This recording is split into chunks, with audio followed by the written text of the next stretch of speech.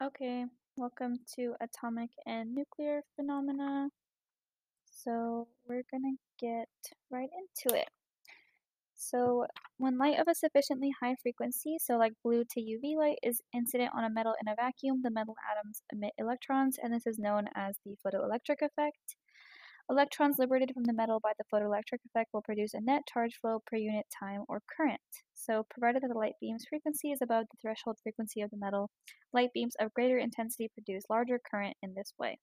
The higher the intensity of the light beam, the greater the number of photons per unit time that fall on an electrode, producing a greater number of electrons per unit time liberated from the metal. When the light's frequency is above the threshold frequency, the magnitude of the resulting current is directly proportional to the intensity and amplitude of the light beam. The minimum frequency of light that causes ejection of electrons is known as the threshold frequency, so F sub t. It depends on the type of metal being exposed to the radiation.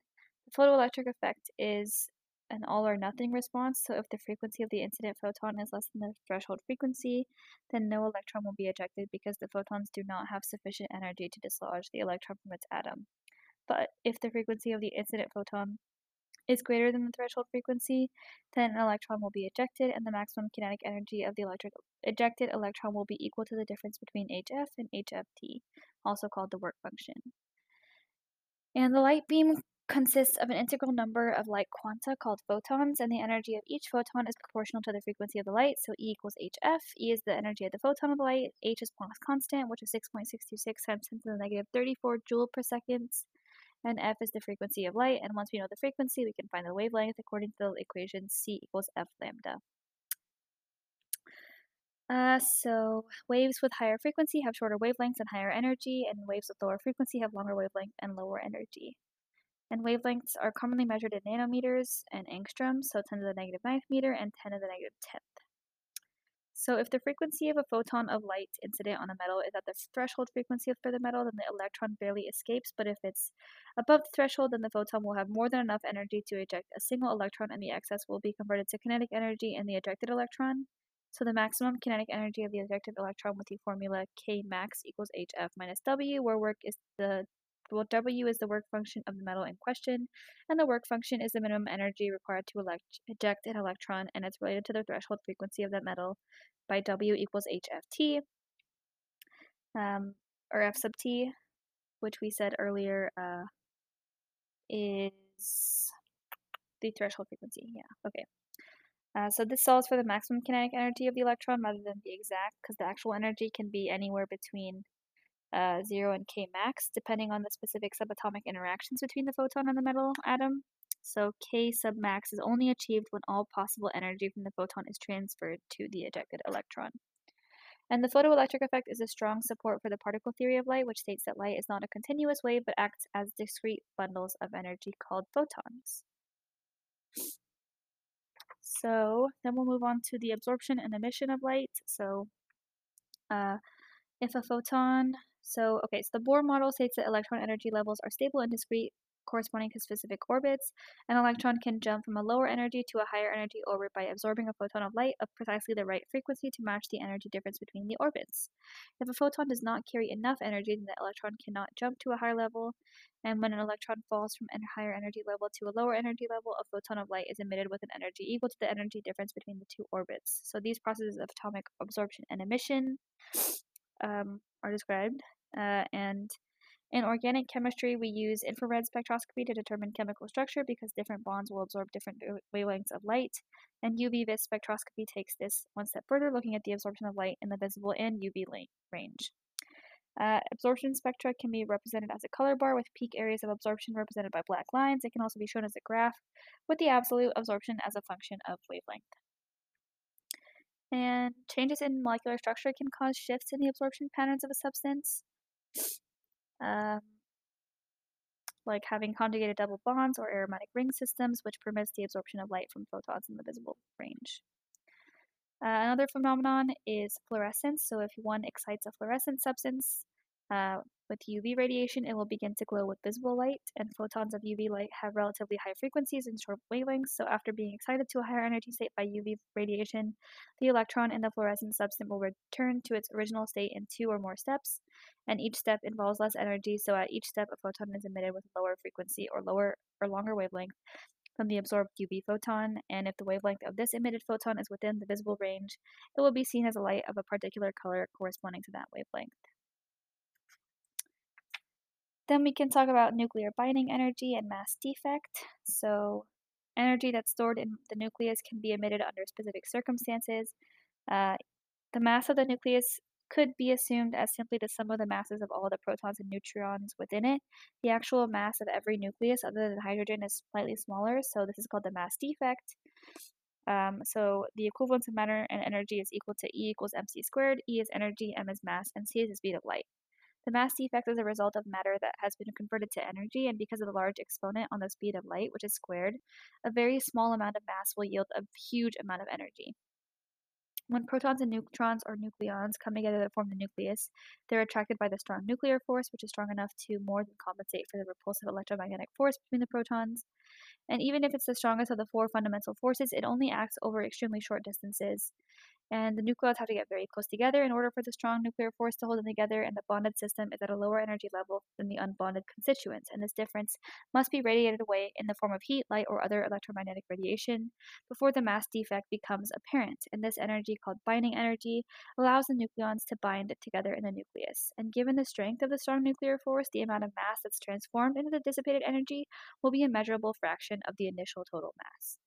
And the binding energy per nucleon peaks at the element iron, which implies that iron has the most stable nucleus, and intermediate-sized nuclei are more stable than very large or very small nuclei. The weak nuclear force also contributes to the stability of the nucleus, but it's about a millionth as strong as the strong nuclear force. And the strong and weak nuclear forces constitute two of the four fundamental forces of nature, and the other two are electrostatic forces and gravitation. Next, we'll go over nuclear reactions. So, fusion, fission, radioactive decay, they involve either combining or splitting the nuclei of atoms, and because the binding energy per nucleon is greatest for intermediate-sized atoms, when small atoms combine or large atoms split, a great amount of energy is released. So isotopic notation is where elements are preceded by their atomic number as a subscript and mass number as a superscript. The atomic number Z corresponds to the number of protons in the nucleus, and the mass number A corresponds to the number of protons plus neutrons, and it's important to match the number of nucleons on both sides by balancing the atomic numbers and the mass numbers. So fusion occurs when small nuclei combine to form a larger nucleus. Let's go to the next. Oops, sorry. My pages are stuck together. Fission is a process by which a large nucleus splits into smaller nuclei, and spontaneous fission rarely occurs, but through the absorption of a low energy neutron, fission can be induced in certain nuclei. So fission reactions that release more neutrons, because these other neutrons will cause a chain reaction in which other nearby atoms can undergo fission, which releases more neutrons and continuing the chain reaction, and these can power like nuclear plants. Then we have radioactive decay, which is a naturally occurring spontaneous decay of certain nuclei accompanied by the emission of specific particles. So you should be able to answer three types of these problems: the integer arithmetic of particle and isotope species, radioactive half-life problems, and the use of exponential decay curves and decay constants. So if X and Y are nuclear isotopes, when the parent nucleus X undergoes nuclear decay to form daughter nucleus Y, the balance reaction is AZX yields A apostrophe Z apostrophe Y plus emitted decay particle. And when you balance nuclear reactions, the sum of the atomic numbers must be the same on both sides, and the sum of the mass numbers have to be the same on both sides as well. Alpha decay is the emission of an alpha particle, which is a 4,2 He nucleus that consists of 2 protons, 2 neutrons, and 0 electrons. The alpha particle is very massive compared to a beta particle and has double the charge, and they interact with matter very easily, so they don't penetrate shielding very extensively. The emission of an alpha particle means that the atomic number of the daughter nucleus will be 2 less than that of the parent nucleus, and the mass number will be 4 less. So the balanced equation is going to be AZX yields A minus 4, Z minus 2Y plus 4, 2 alpha. Beta decay is the... Oh, did I already say this? The alpha particles don't have any electrons, they have a charge of plus 2. So beta decay is the emission of a beta particle, which is an electron, and it's given the symbol electron like E minus or beta minus. Electrons don't reside in the nucleus, but they're emitted by the nucleus when a neutron decays into a proton, a beta particle, and an antineutrino, so a little V with a line over it. Because an electron is singly charged and 1836 times lighter than a proton, the beta radiation is more penetrating than alpha radiation, and in some cases of induced decay or positron emission, a positron is released, which has the mass of an electron but carries a positive charge, and it's given the symbol E plus or beta plus. A neutrino, a little like V or nu symbol, is emitted in positron decay as well, and neutrinos and antineutrinos are not tested on the MCAT, so we don't really need to talk about it anymore. During beta decay, beta minus decay, a neutron is converted into a proton and a beta minus particle, Z equals -1, A equals 0, is emitted, so the atomic number of the daughter nucleus will be 1 higher than that of the parent nucleus, and the mass number won't change. So the balanced equation is AZX yields AZ plus 1, Y plus beta minus. And during beta positive decay, it's basically the opposite. A proton is converted into a neutron and a beta plus particle, Z equals +1, A equals 0 is emitted, so the atomic number will be the 1 lower than that of the parent nucleus, and the mass number won't change, so it's AZX yields AZ minus 1Y plus beta plus.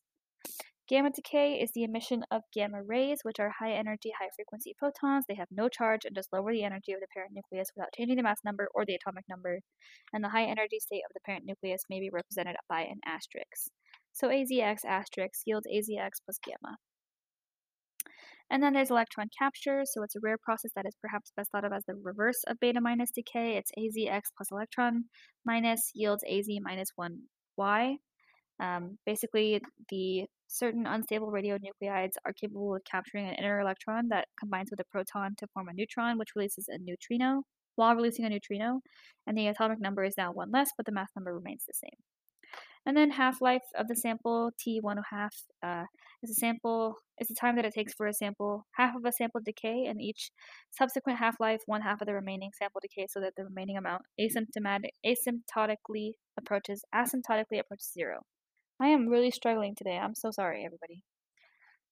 Everybody, as if it's not just me.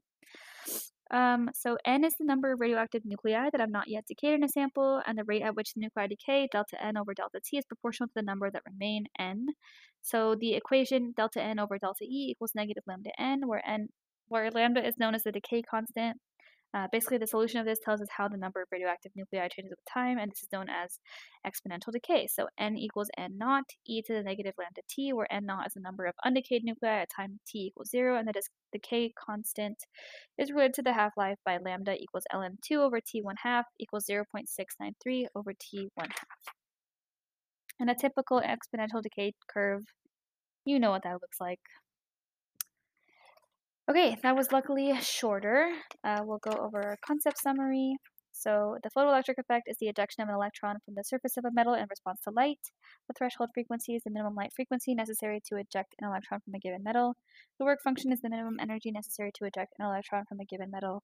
Its value depends on the metal used and can be calculated by multiplying the threshold frequency by Planck's constant, and the greater the energy of the incident photon above the work function, the more kinetic energy the ejected electron can possess. The ejected electrons create a current, and the magnitude of this current is proportional to the intensity of the incident beam of light. The Bohr model of the atom states that electron energy levels are stable and discrete, corresponding to specific orbits. An electron can jump from a lower energy to a higher energy orbit by absorbing a photon of light of the same frequency as the energy difference between the orbits. When an electron falls from a higher energy to a lower energy orbit, it emits a photon of light of the same frequency as the energy difference between the orbits.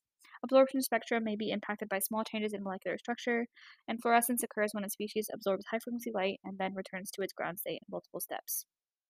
Each step has less energy than the absorbed light and is within the visible range of the electromagnetic spectrum. Nuclear binding energy is the amount of energy that is released when nucleons, protons, and neutrons bind together. So the more binding energy per nucleon is released, the more stable the nucleus. And the 4 fundamental forces of nature are the strong and weak nuclear force, which contribute to the stability of the nucleus, electrostatic forces, and gravitation. The mass defect is the difference between the mass of the unbonded nucleons and the mass of the bonded nucleons within the nucleus. The unbonded have more energy and therefore more mass than the bonded constituents. The mass defect is the amount of mass converted to energy during nuclear fusion.